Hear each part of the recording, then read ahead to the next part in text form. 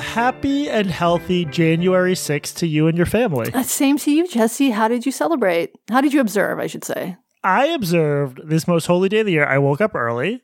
I made some coffee in my Liberal Tears mug. Mm-hmm. I radicalized myself online.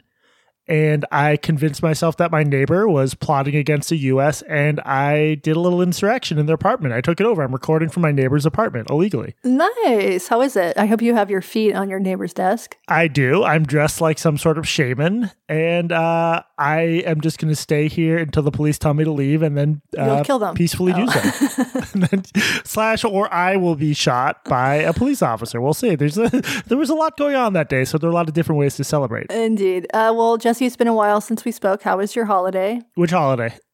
I'm putting you on the spot here.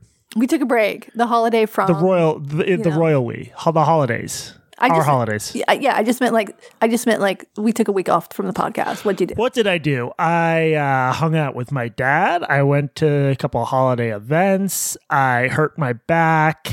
Yeah, just normal holiday stuff. Yeah. All right, now you're supposed to ask me about... Okay, thank you. I did. It's like I'm an autistic kid you're training to socialize. I was about to ask you that. Okay, mine was good. One fun thing did happen. So my sister came to visit with her kids, and I love spending time with my niece and my nephews because it always makes me feel really good about my decision not to have children. Yeah. You know, it's just a really like visceral reminder of my choice to be a dog mom. And but one fun thing did happen. We were on a little hike with my nephew. He's 8, I think, maybe 9. And he asked... These are the trails that are absolutely infested with bears. Yeah. You took your nephew on a bear trail. Okay. Trash bear was down there digging through the trash. It was fine. Trash bear.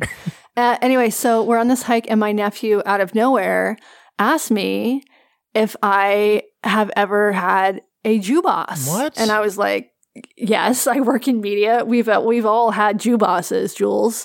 It turns out he was asking if I had ever had a jukebox, Jesse, a jukebox. Yeah, I feel like context clues would have helped you there. It was out of nowhere, and I thought, oh God, we're raising an anti-Semite here, which is a little weird because his father's family is Jewish, but no, he was just asking if I had ever used a jukebox before. I was at a Shabbat dinner with some cousins and so forth. Some Jew bosses? Some uncle, his kids, which are my cousins, their kids, and someone told a story. Every Jewish family has a story like this. If there was like a roommate who'd never met Jews, this roommate asked, I think they were from Austria or something, asked if the person they were roommates with had horns, and everyone was off that. Yes, this is a thing that still happens from time to time. Everyone at the table was like, oh God, that's awful. And I was immediately like, well, did she show him her horns? And no one laughed. Mm-hmm. But I just think the best way to disarm anti-Semitism is to make fun of it. Do you have horns? Yeah, I showed you. I sent you photos. Horny comes from horny Jews. That's where the well-known term horny Jews comes from. That it's a category on Pornhub. Oh God! Before we introduce ourselves in our podcast, can I get to one more thing? It's really important. I promise it's important. Okay, sure. So, for the first episode of the year of our Lord 2024, which really, let's be honest, this could be the last year humanity is around. There's a lot of threats knocking at the door, hopefully. It's the first free episode, actually. There's a whole other episode that our freeloading listeners have not listened to. Whatever. I just want to read you a bit from an important piece of investigative journalism that just dropped. It's from our favorite publication, Scientific American. Katie, can you read that headline for me? The language of astronomy is needlessly violent and inaccurate. Yes, I am. Thank you, Katie. I agree with you with that thing you just said. I'm just going to read a little from this. For instance, in galaxy evolution, we invoke imagery strikingly similar to what you would expect if you were eavesdropping on Hannibal Lecter. Words like cannibalism, harassment, starvation, strangulation, stripping, or suffocation. There is a rather long list of foul analogies that have entered and now are entrenched in the lexicon of professional astronomy. We have grown accustomed to this violent language, and as a community, we seldom question or reflect on its use. ... To shift toward more welcoming and truthful language in astronomy, scientific journals can push to change the currently accepted language. The referee, or the scientific editor, can ask the authors to consider more appropriate descriptions of the physical processes involved. Katie, this is so true. It is so important that we make astronomy, which is a field concerned with titanic forces beyond human comprehension, tearing planets and stars to shreds. Tearing, Jesse? Really? Tearing shreds? Sorry. Dividing them into smaller pieces. Divorcing. Divorcing is too violent. Self-divorcing themselves into... Uncoupling, Jesse. Divorce is too violent. Let's say uncoupling. Conscious uncoupling. Yeah. Can I just offer a couple other suggestions along these lines? Sure. So black hole is problematic for obvious reasons. Right. So instead, the phrase I suggest... Colored chasm. Colored chasm is good. Or this is a little bit pithier and rolls off the tongue more. Once in a lifetime opportunity to feel what it would be like to have your body stretched into a nearly two-dimensional line of atoms. I feel like that's good. It's a little long. Okay, fine. Instead of the massive asteroid strike that killed all the dinosaurs... An unexpected visitor from a celestial guest who offered an opportunity for new forms of life to flourish in ways they never had before. I like it. It's sort of religious. Last one. Instead of the trillions of years expansion and eventual horrific heat death of the universe, you could say, an opportunity for conscientious real estate developers to build effectively unlimited affordable housing wherever they want. I like it. Very optimistic. Do you think that it's possible that this column for Scientific American was written by James Lindsay, Peter Boghossian, Helen Pluckrose? Are they back? Is the gang back together? I'm just grateful. I was worried that there weren't enough market opportunities for people who have no ideas other than that we're using the wrong words and should instead use their favorite words. I'm just grateful that in 2024, that's still going to be going on. I mean, 2024, this is very 2022 content. I know. Katie, what is the name of this increasingly astro-inclusive podcast? This is Blocked and Reported, and I'm Katie Herzog. And I'm Jesse Singal. On today's podcast, Katie, we're going to get gay. She's getting got. Yes, it's time to get gay. Gay has been got. We're going to explain how gay was got. But first, you had something else. Yeah, Jesse. So it's been a while since we did this podcasting thing. And I used the break, to spend time with friends and family. No, you didn't. Talk to my nephew about anti-Semitism. Oh, you're right. Mostly I watched home renovation videos while my wife was actually renovating our home on her own. Anyway, while I was looking at my phone. So she's renovating. You're staring at your phone, calling out like, no, you're doing this wrong. That is so close to what is happening. How do you know? She finishes a project. I walk in and I tell her what she's done wrong. This Italian guy in the video, this Italian American guy did it very differently. Yeah. His name is Luigi. Okay. So while I was on my phone over the break, I looked up some of our previous stories and I have a few updates. Would you like to hear them? I would love to. Okay, so you probably don't remember this, but in episode 159, how the Unitarian Universalist... Yeah, that's the one about the Unitarian Universalist Church, 159. Yes, it melted down. The meltdown naturally concerned debates over social justice, and Kate Rhodey, a woman named Kate Rhodey, she's a 70-something retired reverend and a former civil rights activist, and she was disfellowshipped from the church for such venal sins as... posting an article on Facebook arguing that women should have their own spaces. Very bigoted. So we reported this story in April, and on January 1st of this year, Kate announced in a blog post at the Foundation Against Intolerance and Racism blog that she is officially suing the Unitarian Church. Nice. That'll be a juicy lawsuit to read. Yes, we will post a link to that blog in the show notes. Second update, Jesse, Felicia Somnez. She was the subject of episode 118, which had the truly horrible title, Every Podcaster is Bi. You just have to figure out if it's polar or sexual. I'm going to assume you wrote that one. Doesn't sound like me. Remind the people who Felicia Somnez is. Okay. Felicia Somnez is a talented, youngish, I say youngish, she's probably about my age, lady reporter. That's what they like to be. That's what you guys like to be called. They love that. We love abroad, a dame. She worked at the Washington Post. So she had sort of been the victim of an alleged assault in China at the hands of a foreign correspondent, although it got very contested and complicated. Emily Yoffe dove into that story. It ended the career of a male journalist. She was sort of an outspoken advocate for alleged victims of sexual assault while also being a national reporter at the Washington Post. Mm-hmm. How to put this? Would you say that it is safe to say that she was not necessarily a team player in terms of her tweets and stuff? Her tweets were fucking horrible. That's the best way to put it. The Washington Post has generally avoided the internecine nonsense that like really made the New York Times seem like a basket case institution for a while, like just the tweeting against one another and stuff. Despite employing Taylor Lorenz. Felicia Sobnez was an exception to that because she would really tweet angrily, often about like her own bosses and colleagues. And Dave Weigel retweeted a bad joke about every woman is bi. You just need to figure out whether it's polar or sexual, which I've never gotten. I'm not really good at jokes or being funny. That's more your department. But it was a bad joke. But Felicia Sobnez raised a major stink about how offensive this was, and Weigel ended up getting suspended, which is in retro. He ended up leaving for the greener pastures of Semaphore. Dave Weigel is one of the best reporters around. He's just really good at what he does. He covers the right. He covers politics. I actually quoted him in a newsletter recently. Suspended for retweeting a bad joke. Meanwhile, I mean, and she said she was friends with him. It was absolutely bizarre. Now, Felicia Sobnez eventually got... She was gently calling him in front of millions of people, as you do with your friends. Sobnez, like, I think the Washington Post wanted to fire Sobnez for a while, but eventually her tweets, she was asked repeatedly to, like, hey, don't shit publicly on your own employer, which, as we've said before, is something that is expected of most employees in most situations. And she just kept doing it, and they fired her. So anyway, that was a really tangled up reminder. But what happened, Katie?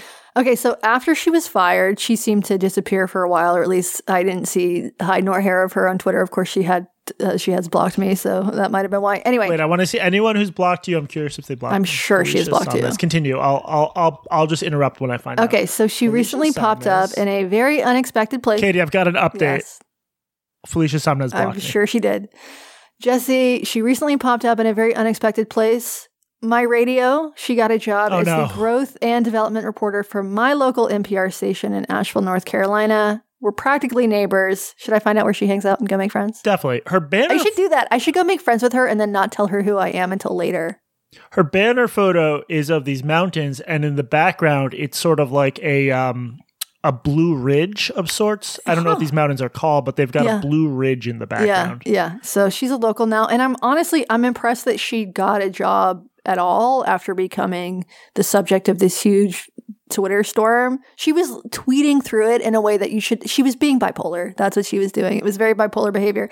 Anyway. Not so bisexual. She did get, it's also bisexual behavior. They're closely correlated. Anyway, she went from being a national political reporter for the Washington Post. She covered the White House and Congress. Before that, as you mentioned, she was in Beijing. She spent 4 years there. She speaks Chinese, Japanese, and Spanish. She's clearly a very smart and accomplished person, even if she's kind of an idiot on Twitter. And now she's covering zoning fights in Western North Carolina. I mean, don't get me wrong. It's a very nice place to live, but I cannot imagine this is how she thought her career would end up when she was tweeting at Dave Weigel. Yeah, she's not just like bad on Twitter. She seems like an incredibly difficult person and colleague. And that's just based on her own tweets. So it's just in retrospect, like, right after the attack on Israel started, and we're not getting back into this, I'm making a narrow point here. Someone tweeted, "What did y'all think decolonization meant? Vibes, papers, essays, losers." That tweet was liked by Karen Attiah. Karen Attiah is a Washington Post global opinions editor. That's fine. It's fine to like a tweet, saying justifying rape and murder. Retweeting a bad, arguably misogynist joke, that gets you suspended. So I think at this point, everyone knows in journalism that, like, if you're seen as having the right politics or frankly the right identity, you can do not whatever you want. There's a limit, even for Felicia Sobnez. But I just couldn't believe that Karen Attiah liked that tweet, and it was a big deal. It got written up in the free press and in conservative outlets, but from the Washington Post perspective, in terms of social media conduct, that's fine. So that was a little bit disheartening. Well, Felicia Sobnez has apparently landed on her feet somewhat. It's a step down. No offense to Blue Ridge Public Radio, but everyone I know who lives in North Carolina is just a giant scumbag. So I don't know if she lives, land on her feet. All right, Jesse, speaking of jokes, our next update is on the subject of episode 172, the crass examination of Jad Slayman, who writes these titles. That was actually a good episode name. I did that one. I'll cop to that one. Yeah. Jesse, would you like to remind people who Jad Slayman is? Yeah, Jad Slayman was a public radio reporter in Philadelphia. interesting background. I think his parents were Arabic, and he had been a member of the military and covered the war as a member of the military in Iraq. And just he has the kind of background you would want in a public radio reporter. He wasn't some just prep school He didn't kid. go to Exeter. He did not go to Exeter, which, usually I would not trust anyone who didn't go to Exeter, at least Philip Zandover. Right. But in his case, I kind of liked him. And he got a job as a public radio reporter at WHYY. He also did stand-up comedy on the side. And he did stand-up comedy in a way that, as far as I could tell, really kept his identity as a stand-up comedian separate. There was no real way to link the two. And he got fired very suddenly without any due process from WHYY over supposedly offensive stand-up comedy he had done that had allegedly brought him and the station disrepute this year. I'm going to learn how to pronounce words. We did a whole episode on this because it was really interesting. It included some bizarre audio from this hearing he went through. And you have an update. Right. So Jad was fired, and then with the help of his union, SAG-AFTRA, he filed agreements with the American Arbitration Association, and then he and WHYY entered into arbitration.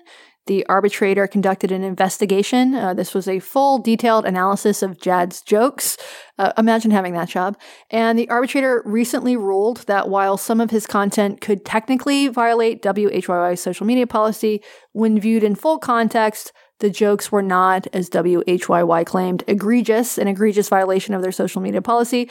Basically, the arbitrator ruled that jokes are funny. I like jokes. That was the entire ruling. Jokes are funny. I like jokes. Jad gets his job back. Yeah. Yes. So he ordered Jad's job be reinstated with full back pay and benefits, which is especially great because Jad has MS.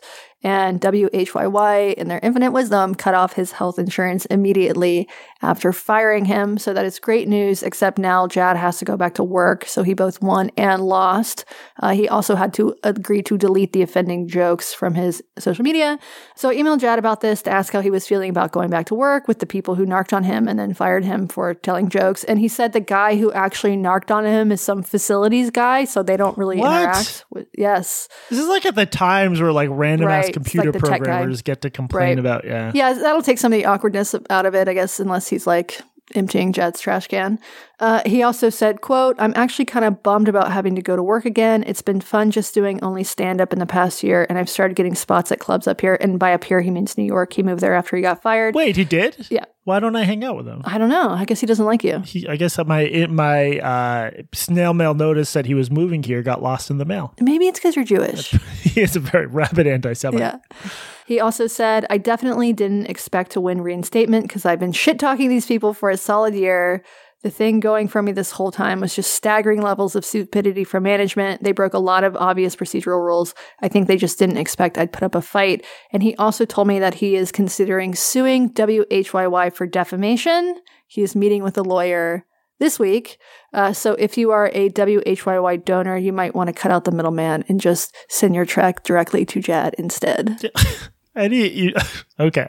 I like Jad, but you shouldn't say I am considering this lawsuit. You just either file a lawsuit or don't. Anyway, congratulations to Jad. Mazel tov, as his people say. Yes, Jad, please film your first day back at work and send it to us. And Jesse, final update.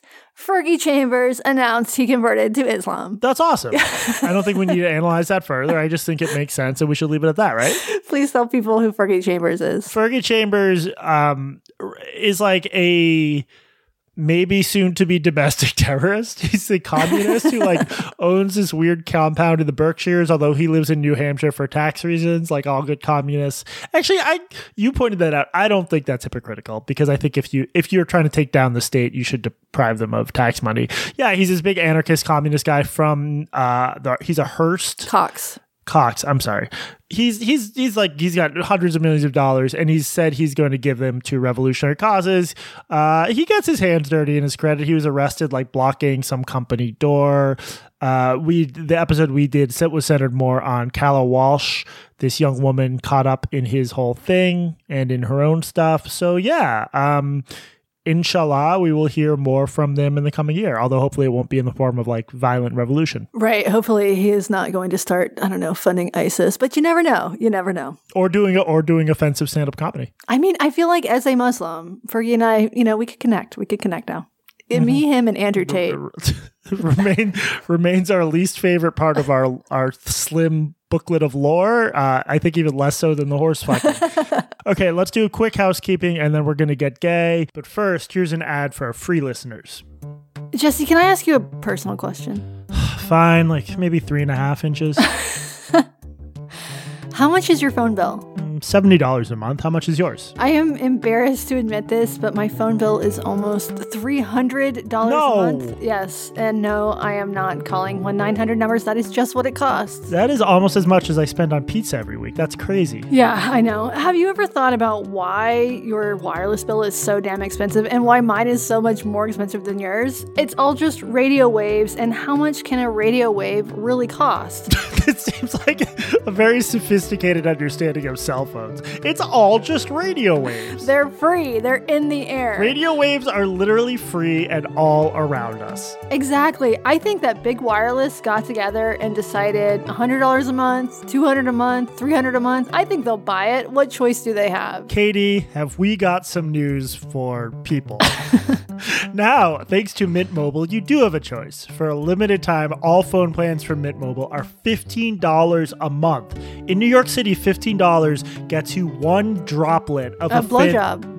Can we put that in? I don't think we can put that in. Yeah, let's see how this goes. $15 a month when you purchase a 3-month plan. That's unlimited talk, text, and data for $15 a month. I just installed Mint Mobile, and my favorite feature was that it automatically blocked your number. Pre-installed. Plus, the quality is just as good as Big Wireless, and it's saving me literally hundreds of dollars a month that I could be spending on a better cause, like my dog's college fund. You know Moose wants to go private. Mint Mobile is here to rescue you with premium wireless plans for just $15 a month. All plans come with unlimited talk and text and high-speed data delivered on the nation's largest 5G network. Plus, you can use your own phone with any Mint Mobile plan and bring your phone number along with your existing contacts. To get this new customer offer and your new 3-month unlimited wireless plan for just $15 a month, go to mintmobile.com/blocked. That's mintmobile.com/blocked. Cut your wireless bill to $15 a month at mintmobile.com/blocked. We are a podcast. You can find us at blockedandreported.org. You can sign up to become a premium member, which gives you 3 extra episodes a month, as well as access to a thriving community. Our weekly comments threads alone are worth $5 a month. Thousands of comments talking about everything.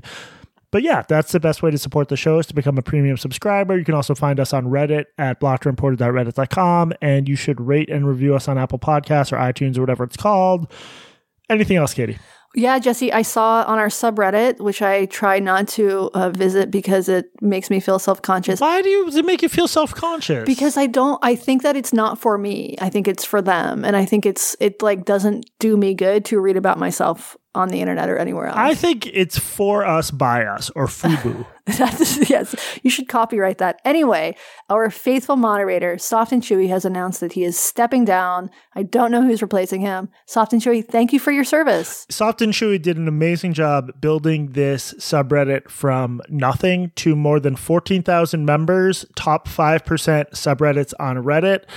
It's a great subreddit, great conversation. I guess there's going to be some sort of process that will probably culminate in a bloody power struggle to figure out who the next mod is. But they will have some big Soft and Chewy shoes to fill. Thank you so much to Soft and Chewy. Yes, we do appreciate you. We do. And I think that's it. Yeah, the best way to support the show is to give us money. Keep this show going. blockedandreported.org. Yeah, or just if you see me, just give me money, and I won't tell Katie. It'll be our little secret. No, don't do that. All right, Katie, you ready to get gay with me? Let's get gay. I've been gay for a while, so I think you're going to be getting gay with me. Mm-hmm. 2024 announcement much? All right, get on with it. Of course, we're talking about Claudine Gay, former president of Harvard University. Some people will be familiar with this story by now, but in December, Gay testified before Congress and made the mistake of basically telling the truth a little bit too bluntly. She, alongside the presidents of MIT and Penn, was grilled by Representative Elise Stefanik about anti-Semitism on these campuses. The clip that went viral involved all the presidents basically seeming to refuse to say that a call to genocide the Jews would violate their free speech policies. Which I think we should point out that that this is like very theoretical. there's no documentation of any students saying kill the Jews, genocide the Jews. It's based on the reading of slogans like from the river to the sea, Palestine will be free, as genocidal statements, which I cite when we talked about this on the show. I cited this study this Berkeley professor did, and he found that basically student activists are complete fucking morons. They don't even know what river or what sea. They are just repeating shit that they hear. Sure, but when they were asked the hypothetical, they were asked about genocide, not those statements. I mean, they were asked about both, but they said, is a call to genocide itself a violation of your policies? They basically accurately said it's not, because it has to be more of a direct threat. You can go back, listen to the episode, or read the coverage. It's context dependent. Yes. I think you and Which is the correct answer. And I think you and I disagreed on this. I thought that, like, in the clips and questions, the university presidents did a piss poor job avoiding falling into this not particularly sophisticated trap Stefanik sent. Like, they needed to bend over backwards to say, I'm against anti-Semitism. It's horrible. It's egregious. Technically, the rules, we could blah, blah, blah. They didn't do that. They appeared, I thought, a little bit smug. They were not well prepared, blah. But I think you disagree with me on that. Well, no, I didn't think that they did a good job. I think that their answers were correct. Yes, but for a performance, it doesn't just matter whether your answers are correct. It matters how you perform, and that's what this was, a performance. Anyway. And they all had the same lawyers who did a very poor job of Jew lawyer preparing them for this. I mean, we've all had a Jew boss. This caused a moment of giant viral outrage and a lot of media coverage. The UPenn president resigned. The MIT one didn't. She's probably busy like building a robot to exact her revenge or something. I don't know how MIT works. Actually, I just want to throw out my random theory there. I just think it might be the case MIT is less susceptible to culture war stuff in general because they are mostly STEM nerds. And while they're mostly autistic. Katie, that's really offensive. Remember we agreed in 2024, less offensiveness? We did not agree to that bitch. At all. STEM has seen its fair share of culture war stuff, but I just think there's less of it than in social science and the humanities, and Penn and Harvard are, I mean, they're centers of all these things, but there's less social science and humanities at MIT. Anyway, so what set Claudine apart from the other two presidents she testified with is that apparently she has a long history of lifting passages, sometimes fairly lengthy ones, from other researchers. Aaron Sibarium, who's this talented young reporter who often reports on like lefty institutions, is at the Washington Free Beacon. He's been all over this story. On January 1st, he wrote this summary. 7 of Gay's 17 published works have already been impacted by the scandal, but the new charges, which have not been previously reported, extend into an 8th. In a 2001 article, Gay lifts nearly half a page of material verbatim from another scholar, David Cannon, political science professor at the University of Wisconsin. Okay, so 17 published works, that does not seem like many for an academic at her stage of career. No, that is it's just not. And this is something people have pointed out. It's not necessarily a knock against her ability to be a college president. I guess in theory, if she has like amazing management or strategic skills or whatever, but no, frankly, that is like, again, I've been as big a critic of academic norms as anyone, including the pressure to publish, but 17 published works at her stage is not a lot. I found this interesting as well because you don't need to be a good scholar to be a good administrator. And in fact, I would argue that there's probably not, in real life, there's probably not a real correlation here. However, to rise through the ranks, you probably do need to be an accomplished scholar under most circumstances. The circumstances are probably different here for reasons that get sort of uncomfortable very quickly, which is the fact that she's a Black woman, and these institutions have all been very public about their desire to increase diversity. I mean, I would also argue that taking credit for other people's work is the sign of a good manager. That shows real management talent. This is what managers do. That's how she got there. But yes, she is not actually an accomplished scholar. I mean, she wrote influential... This is a whole other thing that I want to look into more. She wrote like this one paper. This guy, Jonathan Paulison, who I respect, he has a PhD, pointed out some stuff from one of her papers that is so ridiculously bad. I sort of can't believe it. I want to look into it. It's just really basic, like correlation, not causation stuff that apparently was just in a major political science paper. So I'm not in a position to comment on her scholarship. I do want to look more into that paper. But yes, the point is, there's actually been a campaign against Gay for a long time. Rumors had been swirling about plagiarism on like these online academic boards, apparently. I received an email tipping me off to some of the plagiarism stuff on December 4th. Why didn't you go for it? Well, I'll talk about that in a minute. Let me just read the top of it. You are one of A5 journalist outlets receiving this major tip. I'm sending this to several. I've seen a bunch of other journalists. I don't think 5 was right. A bunch of people, I'm sure. I'm sending this to several outlets because time is of the essence. Claudine Gay will testify before the House Committee on Education and Workforce on 12/5/2023 at 10 a.m. EST. If this information emerges before the hearing, she could be asked about it under oath. It includes a lot of examples of her supposed plagiarism. We now know Li Fang was another one of the journalists who got this email because he said so on his Substack and posted the document. I'm guessing Aaron Sibarium was another, although I don't know if he said anything. And why didn't you do anything with this? Yeah, I got this Monday, December 4th at 7:20.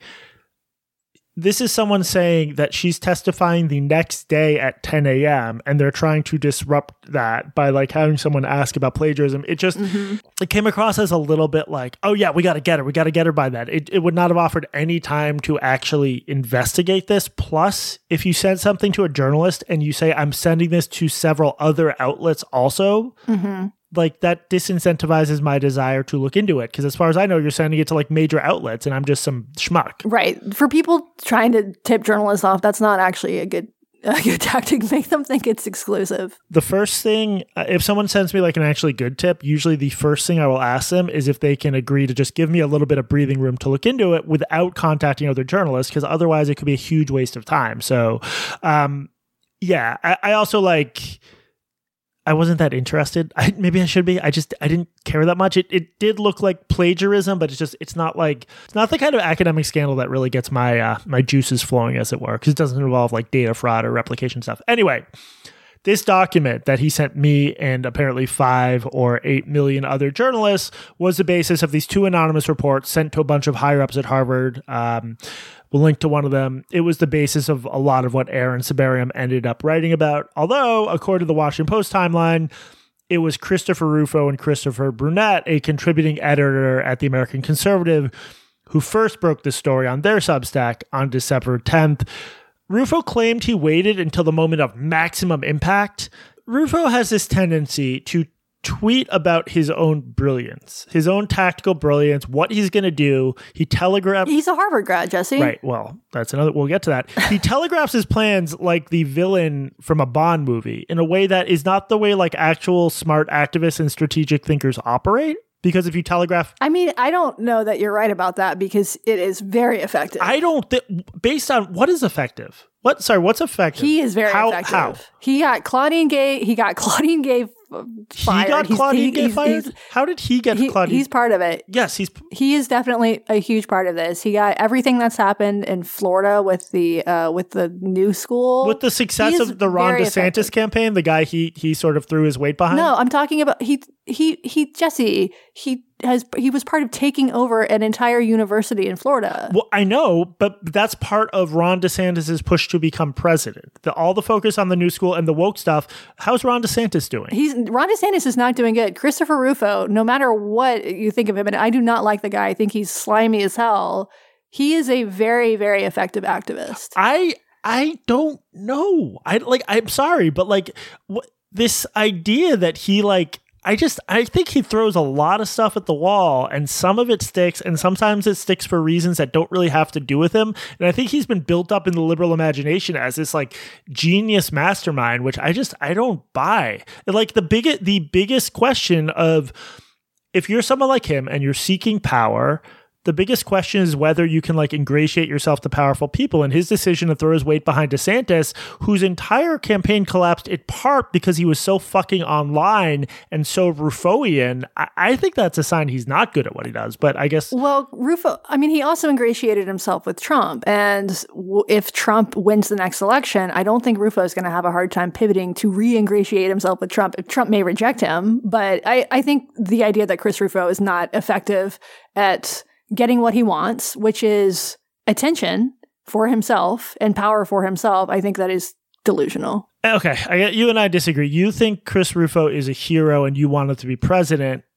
I think I think he's not maybe a hero. Or So you're starting out very well. Anyway, according to the Washington Free Beacon, there were now I guess we're well over 29 potential cases of plagiarism total. So that's a lot of plagiarism. Okay, yeah, and this is obviously a lot of plagiarism. This isn't the sort of thing you don't stumble your way into that much plagiarism. But I've seen people actually say, no, this isn't plagiarism. She's just stealing language.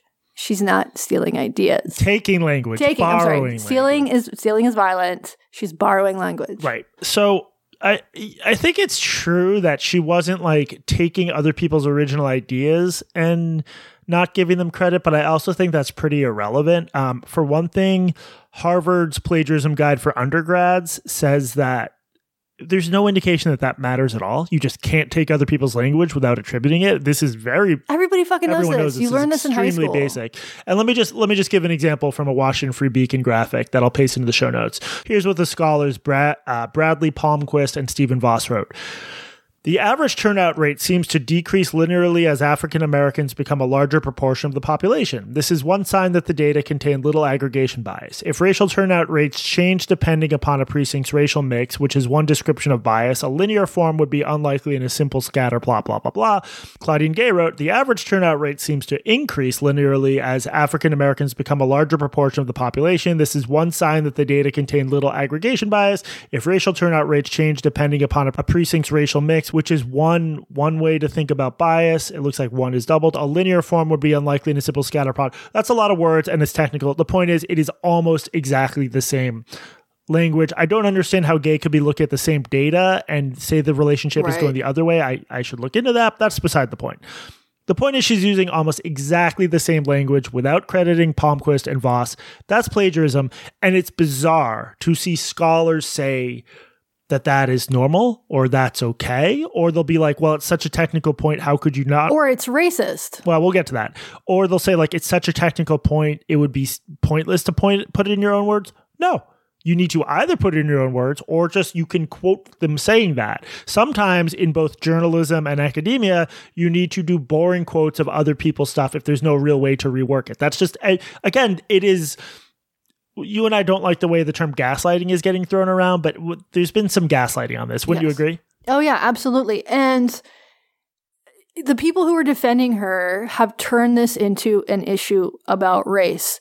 Nikole Hannah-Jones. Some of them have. Some of them have. Yes. So Ibram Kendi. There's a lot of examples of this, that she was targeted because she's Black. It's very convenient and it's really dependent on politics, because if John McWhorter or Glenn Lowry were accused of plagiarism, do you think that Ibram Kendi would say that the attacks on them were racist in nature? Wait, let me just read his tweet directly. It's really good. The question is whether all these people would have investigated, surveilled, harassed, written about, and attacked her in the same way if the Harvard president in this case would have been white.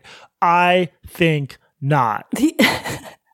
The answer is yes. It's not about her race, although for some people, I'm sure that's a bonus. It's about her politics. It's because these people saw her as woke as they saw her, and they saw some of them, people like Bill Ackman, saw her as an anti-Semite. Or as enabling anti-Semitism. Also, I mean, what makes this so bizarre and so dumb, I feel a little dirty even responding to it, is that the white UPenn president just resigned. We know what would the week before, and there was no plagiarism. Right. We know we literally had that counterfactual. What if they were white? We have access to that counterfactual because it happened factually. Yes, these people are tying themselves in knots to defend a plagiarist. Ellie Mistal of The Nation wrote, all of this is happening because racist white folks had to chew with their mouths closed for 2 months after George Floyd was murdered, and now they're on their revenge arc. That's kind of funny. They'll keep roasting any Black people they can get their hands on until they satiate their bloodlust, while people from apartheid states call of color blind. It doesn't make sense. The point is, it's very close to saying she was basically lynched. Now, I'm too tired to read more of the awful tweets. I'm already tired, y'all, and it's only January 6th. But again, a white president just had to step down without the plagiarism. Unfortunately, Claudine Gay herself fed into this narrative in a column she wrote for The Times. What just happened at Harvard is bigger than me. She basically says this is sort of a right-wing conspiracy. Now, she does mention that she got racial abuse. I have no doubt any blank person like if it's a Jewish person who's the subject to online scrutiny, they will get anti-Semitism. A faggot person, some queer person, they will get like whatever you are. The worst elements of the internet, once you're under scrutiny, will send you horrible shit. I have no doubt about that. That does not prove that the underlying issue is fundamentally about race or that, you know, her resignation wasn't justified. So, yeah, this whole thing was very demoralizing. And I really don't like the idea, which I saw Dave Roberts promulgate, and he's Dave Roberts, so he's going to Dave Roberts, but he made it sound like people had somehow fallen into like Chris Rufo's trap and like this shouldn't get covered. And yeah, Chris was really explicit about his plan. He tweeted this on December 19th. We launched the Claudine Gay plagiarism story from the right. The next step is to smuggle it into the media apparatus of the left, legitimizing the narrative to center-left actors who have the power to topple her, then squeeze. Rufo is taking credit for like a very random... A lot of things had to happen for Claudine Gay to resign. The plagiarism accusations had been circulating online in like academic centers, forums forever. People knew that was going to happen. When he says we launched it from the right and they smuggled it into the media apparatus of the left, he didn't smuggle anything. When would the New York Times not cover a college president plagiarism story? How did Chris Rufo force the New York Times? Like, I'm just very confused by it. I think you think that he's actually telling the truth and is like smart. What did he do? A lot of people had access to this information. And if he hadn't written about it on a Substack, Aaron Sabarium was on it, or the other people on the email I got. What did Chris Rufo do here? It wasn't he was the first person to tweet about this, but it might have been before his Substack. But I do think it's fair to say that he broke this story. But he's not just saying he broke it. He's saying we launched the Claudine Gay plagiarism story from the right. The next step is to smuggle it into the media apparatus of the left, legitimizing the narrative to center-left hours who have the power to topple her. She plagiarized. That's a story. It always would have been a story. I mean, I think what's more interesting than Chris Rufo taking credit for this, and I do think he can fairly take credit for breaking this story, even if this story was shopped around to a bunch of people who didn't touch it. Dave Roberts, who I used to work with, I know him.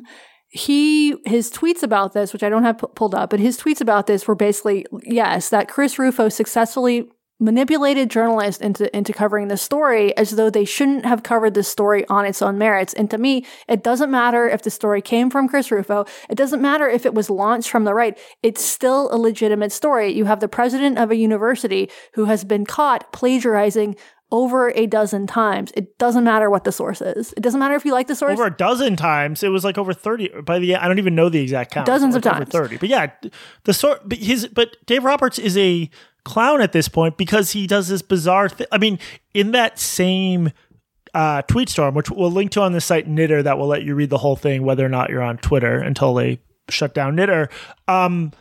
He goes, he acts as though conservatives are manipulating liberals into covering things they shouldn't cover. So one of the tweets is about, I guess we have to talk about the quote unquote border crisis. Oh my God. Well, there's a fucking border crisis. There's a border crisis. There's massive waves of migration. There's this political stuff with Greg Abbott. Send it like what?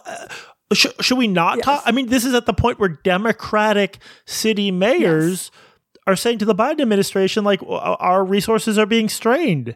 Dave Roberts gets to fucking decide what journalists cover? Dave Roberts thinks that if something is on Fox News, it has to be false. It's just a bizarre view. And Jane Mayer of The New Yorker approvingly, quote, retweeted what Dave Roberts said about this. Like, it's widely believed by a number of powerful journalists. Luckily, a lot don't believe it. But, like, it tells you something, and it makes it so that you shouldn't trust their coverage or their coverage decisions. Yeah, absolutely. I mean, plagiarism is good now? Is that the message we should be taking for this? Or plagiarism is a nothing burger now? I cannot believe that if people who Dave Roberts didn't like or Jane Mayer didn't like were accused of this, that they would defend this or say that this is a non-story.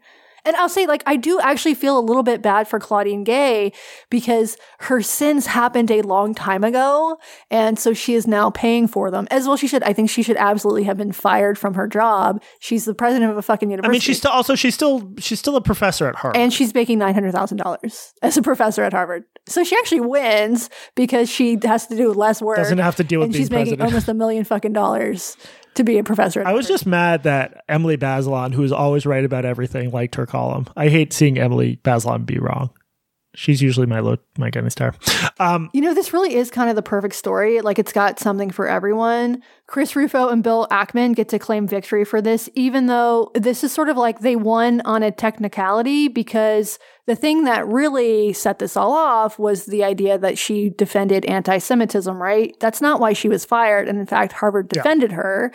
It was the plagiarism. This is sort of like Al Capone getting busted for tax fraud rather than murder. They won, but they really only won on a technicality. Yeah, it's we'll talk more, or I'll write more about this question, whether and to what extent Chris Rufo is winning. But obviously, he said scalped. He was very excited to have gotten her fired, and but this. Well, can we talk about that? The scalping thing? Yeah, the AP had this. I mean, part of the reason we're talking about this is like it's not just online idiots making these arguments. Like, the AP had a story whose original headline was "Harvard President's Resignation Highlights New Conservative Weapon Against Colleges: Plagiarism." A new weapon. Before this, it's just a ridiculous headline. And then they had a mention of Chris Rufo's scalped comment, and they say that scalping was a practice the colonists brought to the New World and used against Indians, which is an oversimplification of the situation, to say the least. A lot of stealth editing in that article, including the headline. Now, the people pointed out the wire services will sometimes update their stories when new information comes in. That's not what was happening here. They changed the lead, which was very dumb. Basically, this is just like them accepting activist framing in an Associated Press story. That's not what the Associated Press is supposed to do. So that was very demoralizing. And now there's all of these other like side narratives. Like Chris Rufo, he apparently got a master's degree from Harvard Extension School, which is like Harvard Light. It's the night school. It's not a master's degree. He says it's a master's. And this happened last February. Well, so I'm sorry, I didn't mean to talk over you, but yeah, this story was from last February, got resurfaced. His bio page originally said he has a master's from Harvard University. Mm-hmm. No, he got this degree from the Extension School, which like basically anyone could get into. I'm not the one being like elitist and obnoxious about it, but it's anyone who says they have a master's degree from Harvard, that usually means a specific thing. Now, Rufo has implicitly, I don't know what he said publicly, but he's implicitly admitted that was incorrect, because he has since changed his language on the Manhattan Institute bio page to say he has, I forget, it's like an ALM or something. It's an extension school degree. Right. If he was before, he is no longer covering up the fact that he went to die at Harvard and not the real thing. But this has now turned into this other timeline on Twitter where people are now arguing about whether or not the Harvard Extension School is real Harvard. And you are seeing a lot of snobbery come out. But come on, it's not real Harvard. It's not, because you don't have to apply to get in. Yes. The whole point of Harvard Extension School is it's nice. It like lets members of the community take advantage of some of Harvard's resources and learn. It's like you do it after work. That's the funny thing. Yeah, that's the funny thing, is that it's actually sort of an equity program. Yeah, I don't know the details. I don't know how much money they make off it, but like you can just be someone with another job who works in Boston and then goes to Harvard to take like a night course. It's nice, people are being such pricks about it online. Like, it's not real Harvard. Like, geez. I mean, it's not real Harvard though. It's not. I know, but we wouldn't be talking about this if Chris. Oh God, this is so tangled. And then maybe the last thing we should mention is Bill Ackman, who has led the charge against Harvard for its supposed anti-Semitism. He and his wife, more specifically, did not end up having a good time either, right? Right. So his wife, Neri Oxman, she's Israeli. She's Israeli-American. She's also a designer. She's a former professor at MIT, and Business Insider looked at a bunch of her publications, and her CV is more impressive than Claudine Gay's. They looked at her publications, and it turns out that, guess what, Jesse? She's also a fucking plagiarist. And she, even more embarrassing. And the worst kind. Yeah, she plagiarized from Wikipedia. And then her husband, Bill Ackman, he is now defending this. Like, he tweeted saying basically, like, Wikipedia, it's not even copyrighted. Everyone sucks. Yes, it's still plagiarism. I made a mistake on Twitter. I tweeted that she was a current MIT professor. I was looking at the MIT website, which is out of date. She's a former MIT professor. But if she were a current MIT professor, I think she should be fired. Do you? Yeah, for plagiarizing her dissertation from Wikipedia, of course. Right. And it wasn't just Wikipedia. She also apparently plagiarized from a textbook and other scholars. According to Business Insider, there were 28 instances of plagiarism in her dissertation. Everyone sucks. The same lesson from 2023 and 2022 and it applies here. Everyone sucks.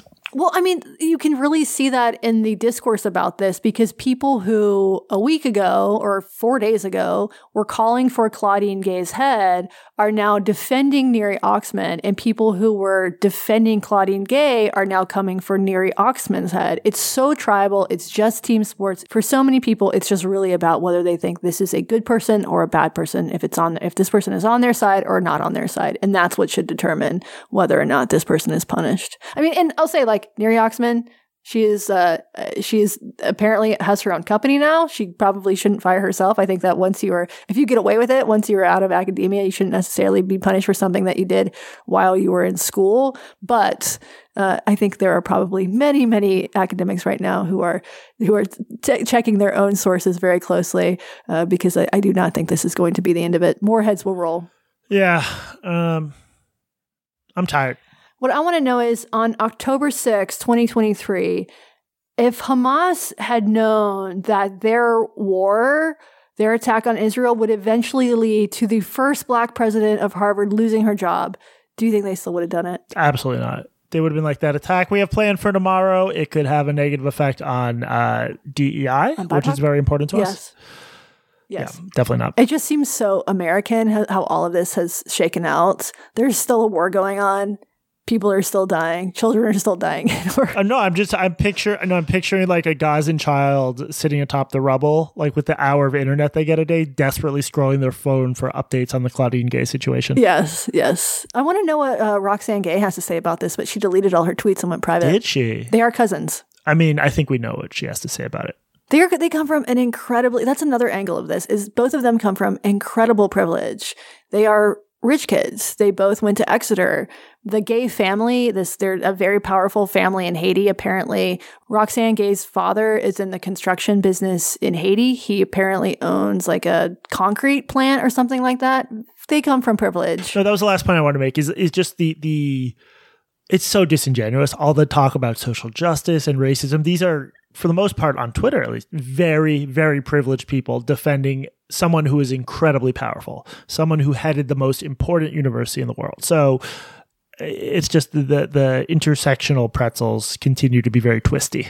Well, the great thing about this is that plagiarism is going to be a thing of the past. There's no need to plagiarize anymore. Because of ChatGPT? Yeah, you can just feed someone's dissertation into ChatGPT and it'll spit out a copy that does not look plagiarized, but probably is. Anything else, Katie? Actually, I have seen a lot of people say that the next president of Harvard needs to be a Black woman, and I have an idea. Who? Candace Owens. Someone who would never plagiarize. A true scholar and a gentlewoman. True.